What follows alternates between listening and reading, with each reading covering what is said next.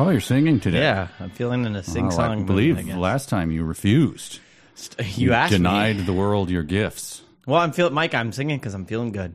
You feeling up? I'm feeling up. Some great stuff has happened in my life, and not in your life, but Maybe in my we life. should talk about it today. Should we start right there? So No, we should save it till later. Fine. Where's your sense of drama? Oh, save it to the end, like after we do our do the topic. Okay, I like that. Yeah, that's called a tease. Fans of the pod will already know exactly what we're talking about, but we'll give you a little more, in-depth.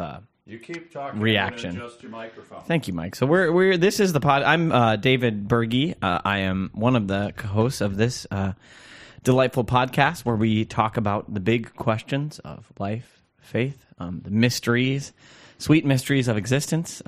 We do so from a Christian perspective, but of course we hope that no matter where you find yourself, on the religious, sacred, secular, theist, atheist, pantheist, non-theist, tritheist, polytheist spectrum, that you find our conversations interesting.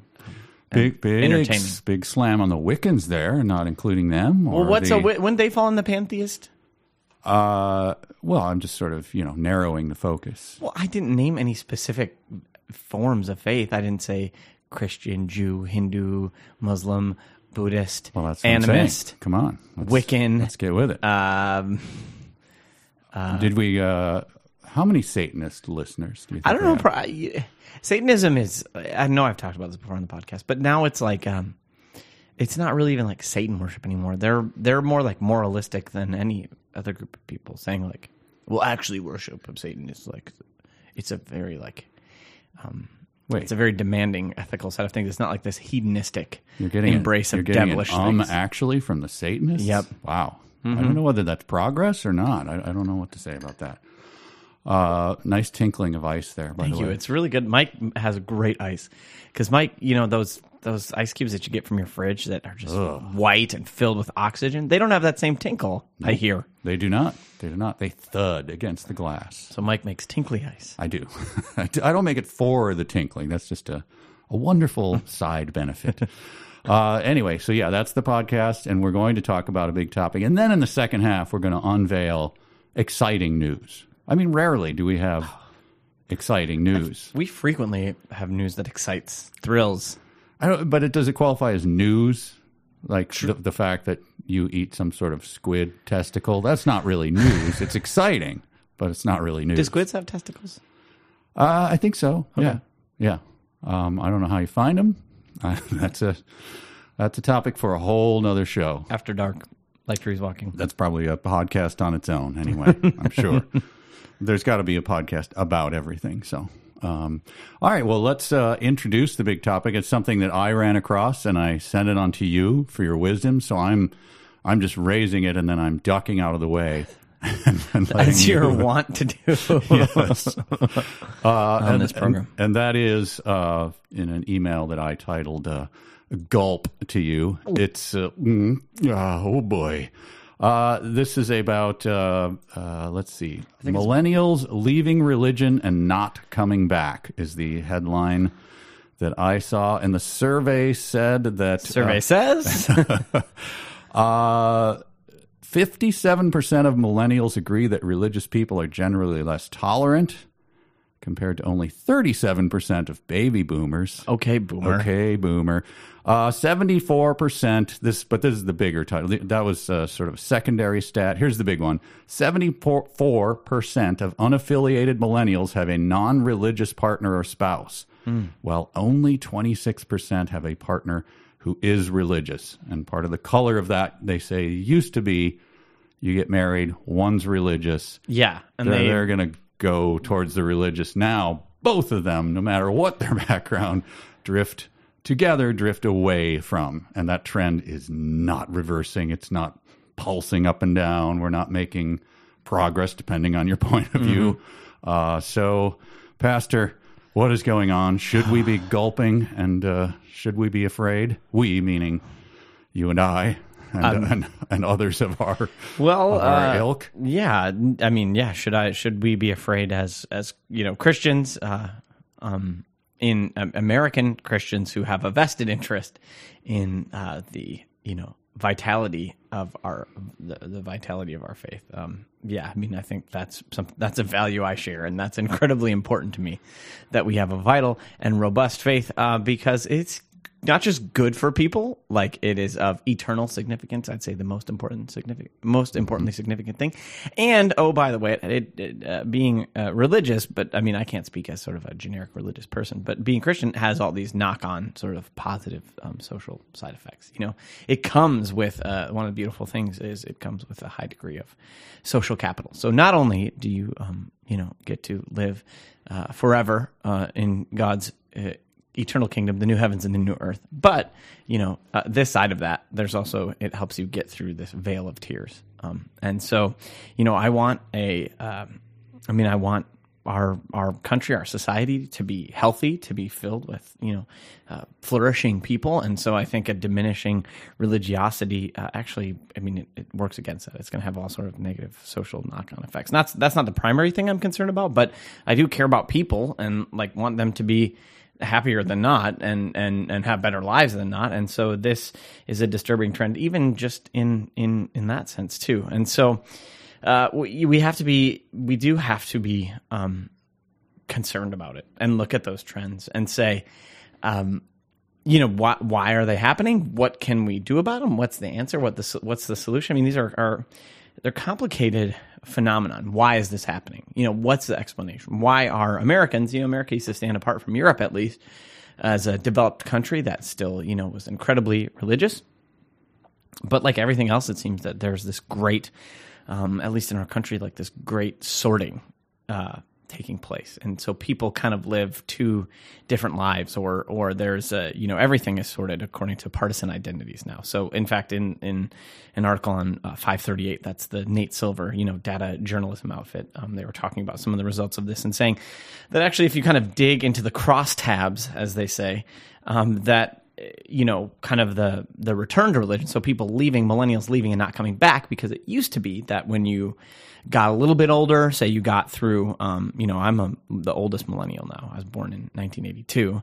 And so when we're talking about millennials, we're now talking about people who are pushing 40 to probably the, early 20s at this point. What would happen is, you'd go to college or start working, and then in your mid 20s, you would get married to someone, and then by the time you're 30, start having kids. And then, when you're making those big life commitments, like getting married, you go back to the church. Typically that used to be a religious ceremony, so that would bring you back into contact with the church. And then, of course, when you have children, you want to raise them with the same kind of religious experience that you had. And so it drives you back to the church for, I think, a whole host of reasons, wanting to pass on a tradition, the kind of social support that comes with being a part of the church. The people think that it instills morals in children.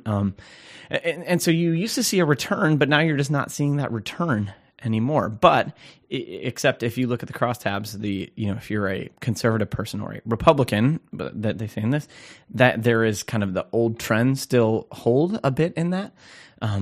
But if you are identified as a Democrat, then this new trend, you're not going back to religion once you leave it. So that just to me is a sort of a depressing social phenomenon that kind of negative polarization, hyperpartisanship has absolutely tainted absolutely every single aspect of our national life, and this is just one of them. That your kind of political predisposition or preferences are going to be indicative of your religiosity.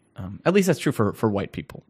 Of course, black Protestants are kind of speak against this trend, but at least for white American Christians, by and large, that's another aspect of our identities that have been shaped by partisanship, is now we are just so in these tribes where these things happen. So it's like, are we headed for a future that Stephen King wrote about in The Stand, where there's just like two, Las Vegas is like the place of the devil, and then I forget where there was a place where there were like good people, and then there's just a giant post-apocalyptic war between good and evil. I don't know. I mean, I hope so. I'm just saying that would be fun. At least we'd have some fun. I don't know, but all that rambling to say is like, asking what can we do about this. This is happening, and it's worse for some groups than it are for others. There's a lot of interesting data out there actually about religious switching.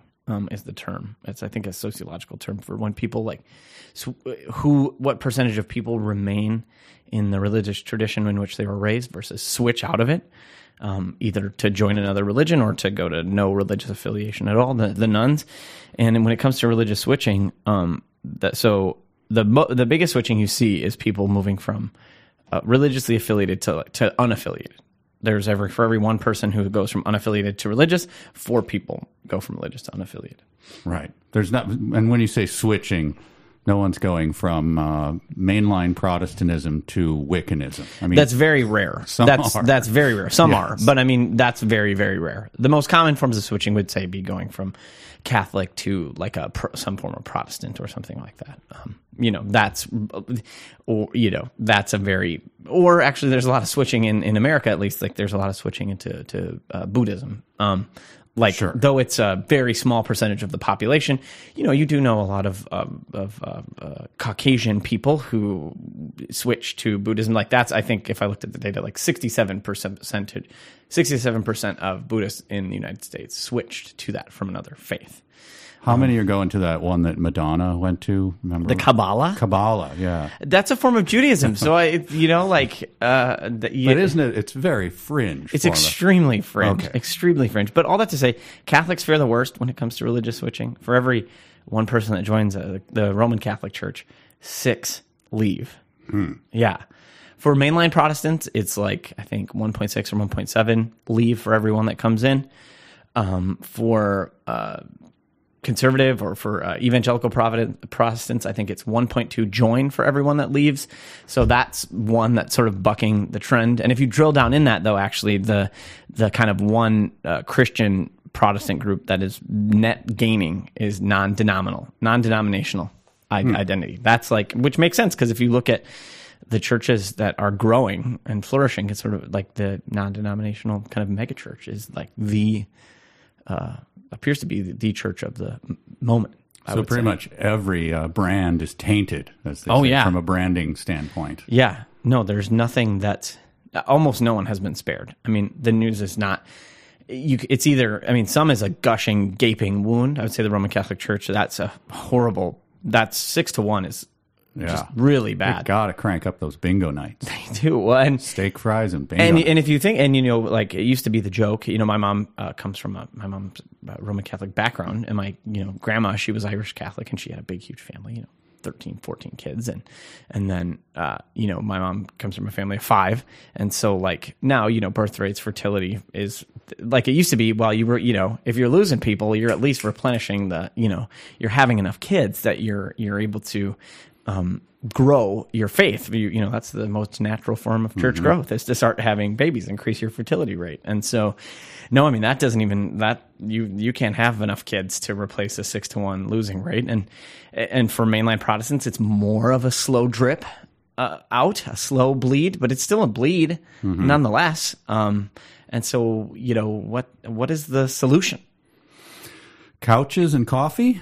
Emerging church kind of. I mean, that's the emerging church, which people can even. I mean, it was a flash from the pan, the proverbial flash from the pan of sort of smells or bells or kind of like a cool. It's not a movement; it's a conversation. Postmodernism. I was making a joke about it the other day, and I wanted to find a photo so that I could prove because people I was making this to were probably not going to be aware. They weren't aware of the so emerging I just did a search and I wrote like coffee, couches, emerging church, and just tons of them. Like imagine what you're thinking in your mind. Every single photo. There was just like hundreds of them. It's like okay, I wasn't wrong about this. No, not at all. Oh no. This was a kind of that's like a kind of a technical change. Sort of just like. Change the carpet or the furniture or the type of music or signage. Like that. And that stuff, hey, on the margins, I think some of that stuff has actually works, is like very effective. Well, it must. I mean, yeah. So like, you're not going to save the culture by or save your, church tradition by having a better website, but like you can also expedite your decline by having a horrible website or a horrible sign or a horrible experience for when people come in. So, I mean, what is my tack? Like, what do I try to do as a pastor in this culture, recognizing the realities of that, being in the city of Minneapolis itself, which is, Minnesota itself is kind of a bastion, one of the last bastions, I'd say, of sort of like mainline Protestantism. It's stronger here than in other parts of the country, but still, it's not like this is a growth industry around here, I would say, at all. Not in the urban core, that's for sure. But so what can one do? I think one has to be you have to know what you're talking about when it comes to really understanding your own convictions and your own beliefs. And so being able to explain those winsomely and persuasively, at least to the point where people don't think you're, stupid or crazy for holding those beliefs. I think also being welcoming in the sense of like when people come and visit you, like expecting that people are going to come and visit you and appreciating them when they're there, acknowledging their existence. I mean, these are simple things that just don't happen. And when you aggregate them over millions of examples or tens of thousands of examples, you're like not doing the easy things or the very doable things that can make a real difference to start not just holding the line, but like actually growing the movement back, because the gospel itself is incredibly compelling. Mm-hmm. It's a great news. It's really good news. And so that's sort of what we've got. That's the one thing that we're going to have at the end of the day, is this incredible message about Jesus, who he is, what he's done, the kind of life that he invites us into, what he offers us. And so when we live within a culture where even to hear that news can be difficult or doesn't make sense because of maybe some of the predispositions that people bring to even hearing it, like not believing that there is a God, or, being completely closed off to the supernatural, what the Charles Taylor, the Canadian sociologist, calls like people just having a fully immanent frame, like there's nothing else out there, like just kind of a very pure materialist mindset. That's very difficult to puncture and break through. And so you have to have kind of a apologetic way of at least opening minds or opening eyes. And so that takes a lot of hard work week in and week out. It also takes building institutions that can pass that on, generation to generation, and train and raise up leaders. I mean, it's just hard generational work. So the battle wasn't lost in a year or 2 years or a few months. It's been a long decline. And so to reverse that trend is going to take a lot of hard work, and work that's going to last beyond my lifetime. That's for sure. I think that part of it, I heard long ago something that jarred me from someone who was in apologetics and was sort of advocating for a more robust apologetic courses, or just teaching throughout all the churches, whatever your beliefs are. You should know if it's just a cultural thing, well, then it's going to go away with a culture and you're not going to be able to get them back. But this person said, when someone is going, yeah, I'm just a full materialist or whatever, you're not going to convince them by saying, well, Christ has a wonderful plan for your life. Yeah. That's not going to, you got a lot more work to do before you could ever get to that with that kind of thing. And I think that the church, as I know it, got pretty lazy about apologetics. And I almost think in a way it's more important than just completely steeping your children in the Bible and then pushing them out the door to college, where they don't care about that. The Bible is garbage to them. It's worse than trash. It's negative. And so then how do you stand up at the first challenge that you get for that? You can't quote a Bible verse to them. You're doomed. You're out there with nothing. So. Yeah. So probably being, well, and I think if you want to pass it on to the next generation, of course, being a, serious, practicing, thoughtfully engaged practitioner of the faith, it makes a huge difference. That actually makes the biggest difference outside of anything. And actually, if you look at the research, it's for fathers have an incredibly prominent role to play in this, because that's sort of the stereotype, is that, mom takes the kids to church and dad comes occasionally, but he's out golfing. And if you look at the research, like having a father who is seriously engaged and a serious practitioner of his faith, that has a huge redounding benefit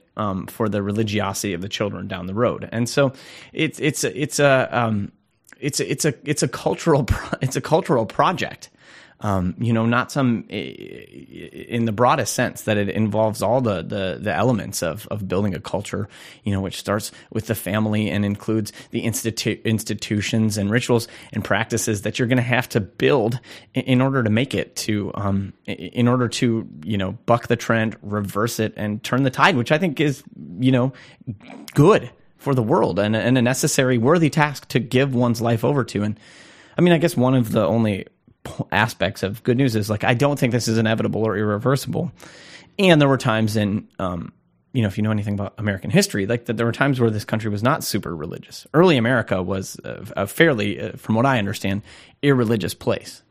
So we're more religious now than we were then. Now it seems that maybe we're more maybe inured to faith because of some of the presuppositions that we bring that are very powerful, that maybe those are more common, though I don't have the survey data from people's beliefs from back then as to what was stopping them. But that this country has been irreligious before, and so what reversed that trend was a great awakening, which itself lasted for decades and decades and decades to make us who we are today. I was just about to ask, could we just sit back and just hope for a great awakening? Is that a plan? I mean, it is a plan. Right. I mean, you can say I think you can hope. You hope in God's providence that He's going to make a way that we don't know when that's going to come or what that is going to look like within our own society, but we can at least look around the world and say, well, that ultimately the Christian faith isn't shrinking in a global sense. So across the world, that Christianity has grown, quite rapidly over the course of the past century. So it all seems like doom and gloom maybe around here, or it's a real challenge and a real struggle. We can look at other places in this world where the faith has flourished and grown, and pray that, I guess maybe missionaries are going to come from those places to reinvigorate the Christian faith in our own culture. Yeah. Yeah, and plus I was we were just reading this morning, my wife and I, our daily Advent reading, reference to Joseph and all of his many failures before, failing a lot. This is irreversible. He's a slave. And so that kind of the way that God uses apparent failures should be so obvious to us. But it's just hard when you get this news, pushed in your face people hate your religion and they're not coming back. It's tough to take that as a positive. It is. It certainly isn't. It's not good news, and one doesn't have to pretend it's good news. But, Jesus also talks in the New Testament about being His follower includes denying oneself and taking up a cross. And, blessed are you when people hate you and revile you and persecute you because you're loyal to me. That's kind of part of the package, too. And not that we're anywhere near the experience of Christians across the world who actually, you can actually be arrested and imprisoned and tortured and have your family suffer all sorts of adverse consequences. We don't have to deal with that, but we do deal with a real loss in its own way in our own culture. And so, I mean, it's certainly, it's not anything like that. It's certainly something to lament and grieve and to work against and pray for God to create a new way for us into the future, and a new movement of His people in our culture.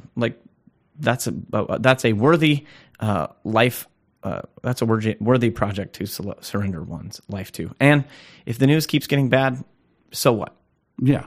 All we can do is what? Be faithful. Be as faithful as we can, and don't and get out of our own way in some instances. So but why do some people leave the church? Well, just control the things you can control. So if you're nasty or judgmental, or don't so wishy-washy that you might as well not believe anything. These are things that are within your control in terms of how you practice the faith. Well, I think there's also a point to be made that it's not good that culture aligns with the church, or that religion is just sort of part of the culture, right? Because then you just don't like, okay, if we're all just signed up for it, I mean, big deal. Like, this is not a church on fire, with the Holy Spirit or anything. This is just, and that's always been the, in Christian cultures, there's always been this tension between, that these great revival movements or pietist movements arise within these, ostensibly Christian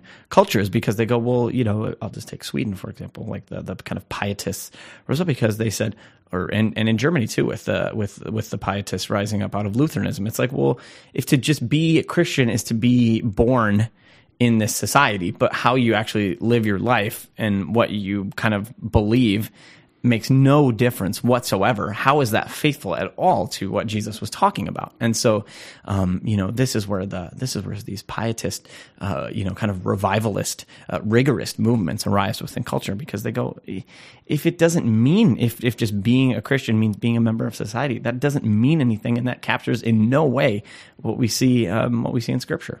Yeah. So, I mean, at some level, the people leaving, good riddance. I mean, well, it's better to maybe it's better to leave than stay for the wrong reason. Yeah, and maybe. But it also focuses the churches on what are we actually doing here? Or do we just have sort of this lame, again, just this, people like us. Great. I mean, that's fine, I guess, as far as it goes, but that also isn't the church as I see it. Well, sure. And hopefully it can help refine and actually think about what is our mission. Why do we exist? What is our purpose? And so it's less widespread, maybe it's deeper. So a mile wide, would you rather have a church that's a mile wide and an inch deep, or an inch wide and a mile deep, I mean, I'd rather have it be as wide as and as deep as it can be. Certainly, but there is something to be said where when you're kind of like the least common denominator type of a situation, how you can just become a real thin gruel, I guess, Well, remember when Jesus gave the hard teaching and everybody just drifted away, and then said to the disciples, like, you gonna leave me too? Well, it is pretty hard, but we'll stick around. You alone. They said, where else could we go? You alone have the words of eternal life. And that's when he's talking about eating his flesh and and drinking his blood. And people are like, this is a cannibal act. They're leaving and putting both hands like, goodbye. This is gross. This is gross. Repulsive to us and everything we believe. So, I like our meandering conversation here. And just to say that a counsel of despair, despair is a sin, I think. But also, one of my favorite sayings I heard is, there can be no vitality without reality. And so we don't have to deny what is happening. I think that's not helpful either. And I've come from situations, denominational situations where, like, the statistics come out every year and they're bad. They go from sort of bad to worse. And then, like, when they're not quite as bad, that is presented as good news. Like, we shrank slower last year. And that's, then people feel like they're kind of being lied to, or there's not a grasp of reality. And that's a real turnoff in and of itself too. Yeah. Because people go, well, at least if we admit there's a problem, then we can say, hey, what can we do about it? What is God calling us to do about it? But if things are just going fine and there's no problem and we're all, hey, everything's going to work out again, or we're going to hope for a second, third or fourth great awakening, that's not that's not a plan. That's a hope. That's our hope. And I know you were joking when you said that, but it's like that's a hope that we have. But what do we do then in the meantime? Because a great awakening is not going to happen because of what we do, but what can we do that God can then take and bless, and a loaves and fishes type miracle? We bring what meager things we have, and it's up to God to multiply it. Yeah. I'll give you my last word and then you give yours, but it put me in mind of I think this is now an old Babylon Bee headline. This drifting away put me in mind of this. The headline was, Christian singer on course to renounce everything he formerly believed by 2021 or something. That's a slow sort of started singing a couple secular songs on this album, and then finally look, I don't believe any of this. But there was this that makes me think of, there was this church in this town where I used to work, and the church was a real interesting place. And like the pastor went through this spiritual journey, and the church followed it, and it was it was sad to watch, like this person's Christian faith, I think, like him lose it basically in a lot of ways. And so one of the ways it manifested itself was that it was like, hey, how can we be a church for people who don't like church? Or, it came from a good heart. I mean, this is me putting my best, like most charitable interpretation.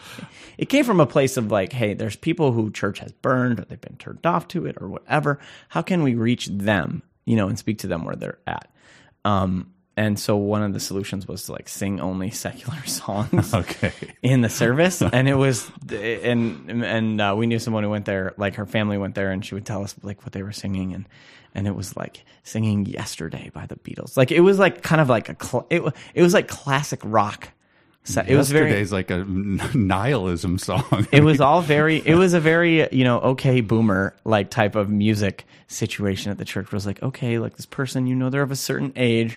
And so this was the music that they grew up with. And so now it's like cool for the church to play these. And it was so cringe. Like, oh, that's so bad. It was just so cringeworthy to hear that. So that's not the solution. Yeah. And it's tactically always bad. This is in anything where because of outside pressure to do something, you then change everything that people who actually use your whatever you're doing, whether it's a product or whatever. So you alienate all of them in the hopes that other people who don't like what you do will somehow like it again. This is never a good strategy.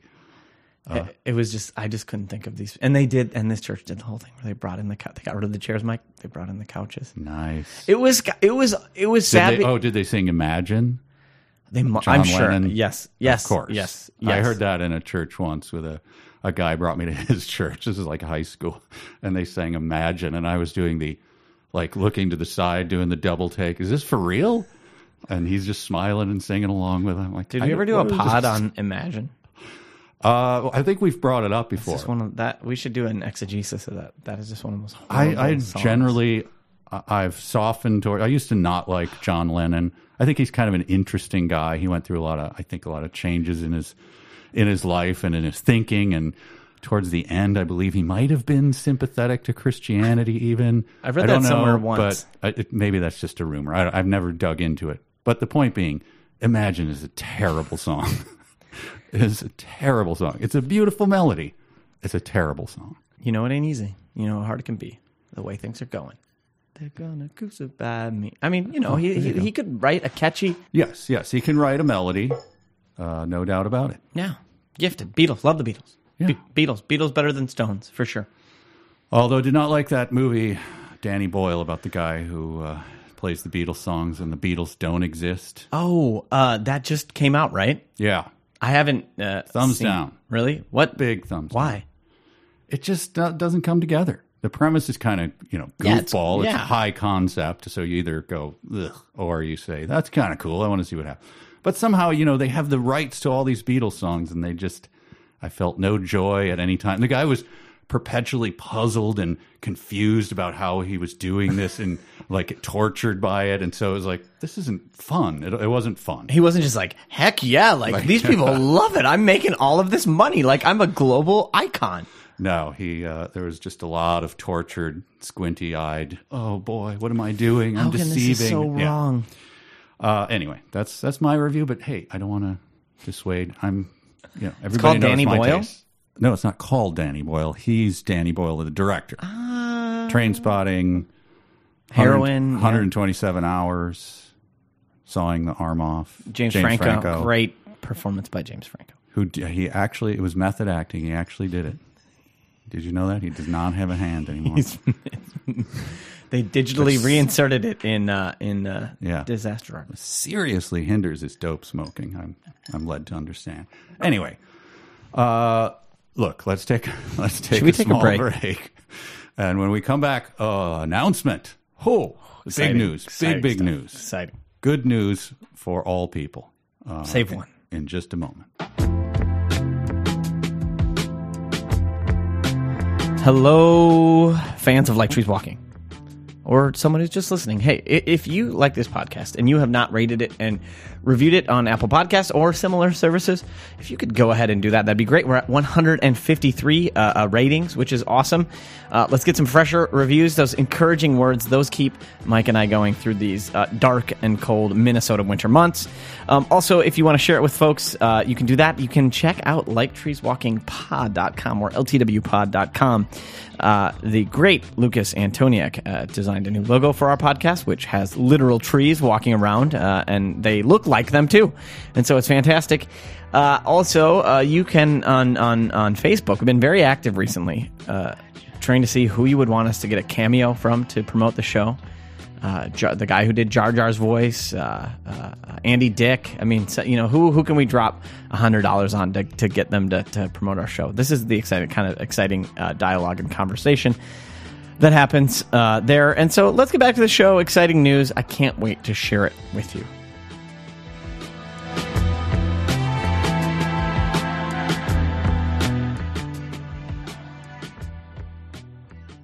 And we are back. This is Like Trees Walking. Yes, you mentioned at the break the logo.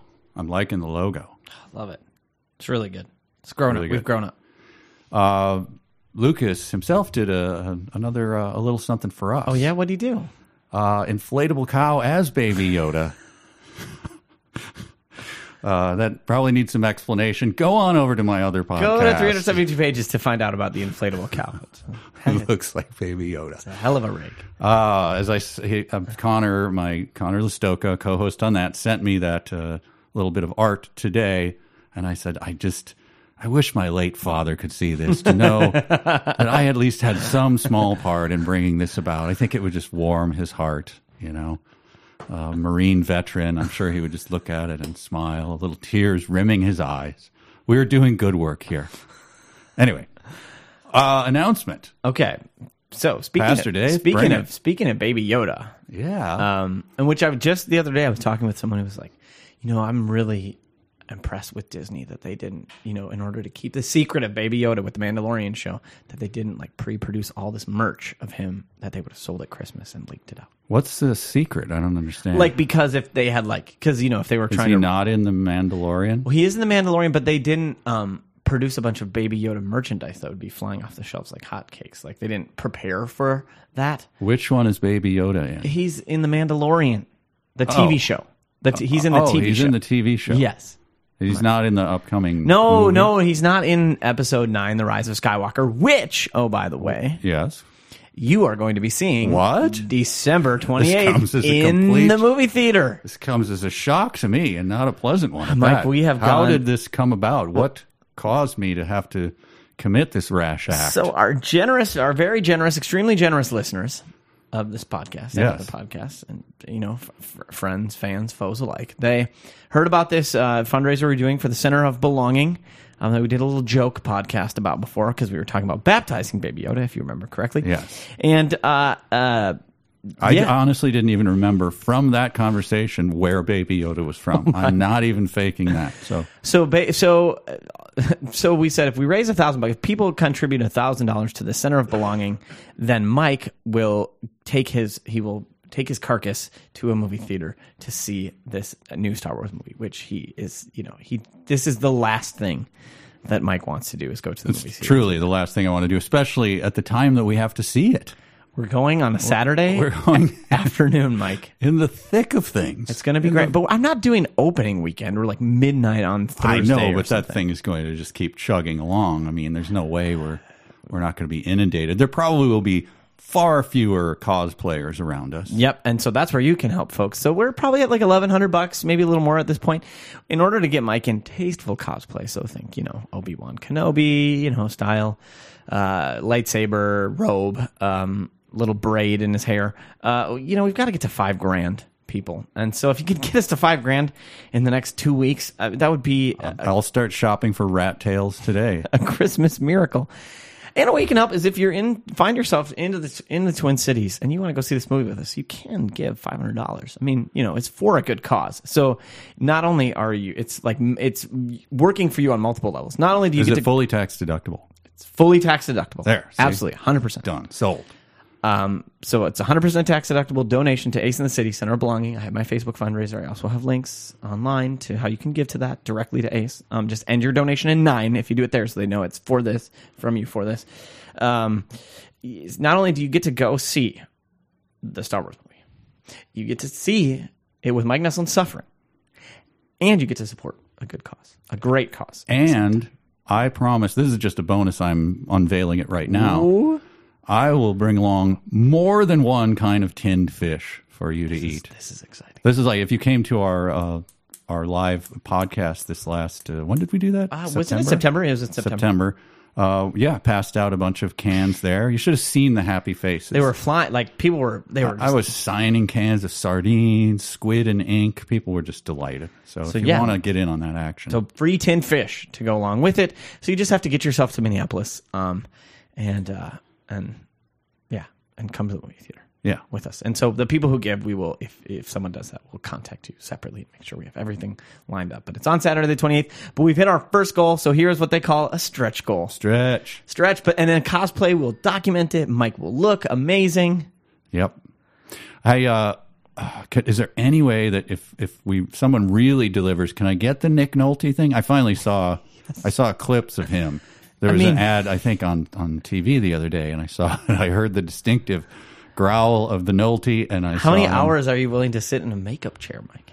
I did it years ago. I did a character that took 7 hours. It was miserable, just miserable. And how many times did you have to film this? A lot. There was a period where it was pretty intense. I was doing it like 2 or 3 times a week. That's so much of your life was and spent. Then I had to stay in it. And maybe I've mentioned this before, but I was so it was a character who was balding with a fringe of hair, so full bald cap, and dentures that were fitted on top of my teeth because he had dentures. So that was very uncomfortable. They were very tight. You had to learn how to talk again with dentures in. And it was extremely hot to seal your head in latex. And then I wore a full suit with a vest, so a wool suit. And it was just miserable. And I was eating a sandwich at lunch, and people would leave the studio because it had to be so cold in there, and my makeup would melt. It would literally melt, and the wig would like snap off. So that they put it at like 55 degrees in the studio, and I was still miserably hot. But once I was eating a sandwich, and sadly by myself, and I noticed that I was masticating my own mustache, like I was eating it like a caterpillar because I couldn't really taste anything. My mouth was numb from these dentures. Anyway, I have sympathy for people who have to do that, like heavy makeup. That's why those guys who did Star Trek, they'd have like 3 bumps on their head. Like, they just went, look, I'm not doing the full thing. Figure out a way. Well, yeah, like that one guy on I don't know if it was Deep Space Nine. He had like the butt kind of forehead. Yeah. Think how much butthead guy. Just think how much the butthead guy had to do. Yeah. But anyway, so very exciting. We're at least going to go see it. At least seeing it, but you can make a dream come true, which is for me to see, and for all of us, I think, to see Mike cosplaying for the first time. Have I done? No, we talked about this before. I don't think I've technically done any kind of cosplay. Because if it's for work, it's not cosplay. Right, exactly. If you're being paid to dress up, it's not cosplay. And it doesn't count on Halloween. Nope. That's Yeah. Yep. That doesn't count. Okay. Then I have never done it before. First ever cosplay. All right, folks. So let's make this happen. The links will be up on the internet at Like Trees Walking Pod, also on Facebook, our Facebook stuff. So please support it. Thank you. And hey, consider going to church. Go to church. Don't be one of these millennials. Don't ruin, millennials. What if they ruined some laundry list? Oh, yes. Mortgages, college, brunch. I mean, who knows? We've just ruined everything. All right. Well, we'll be back. We'll be going to movies, and we'll be back with reports on that and big questions and just a lot of stuff coming up. This is Like Trees Walking. I'm Michael J. Nelson. I'm David Berge. So long.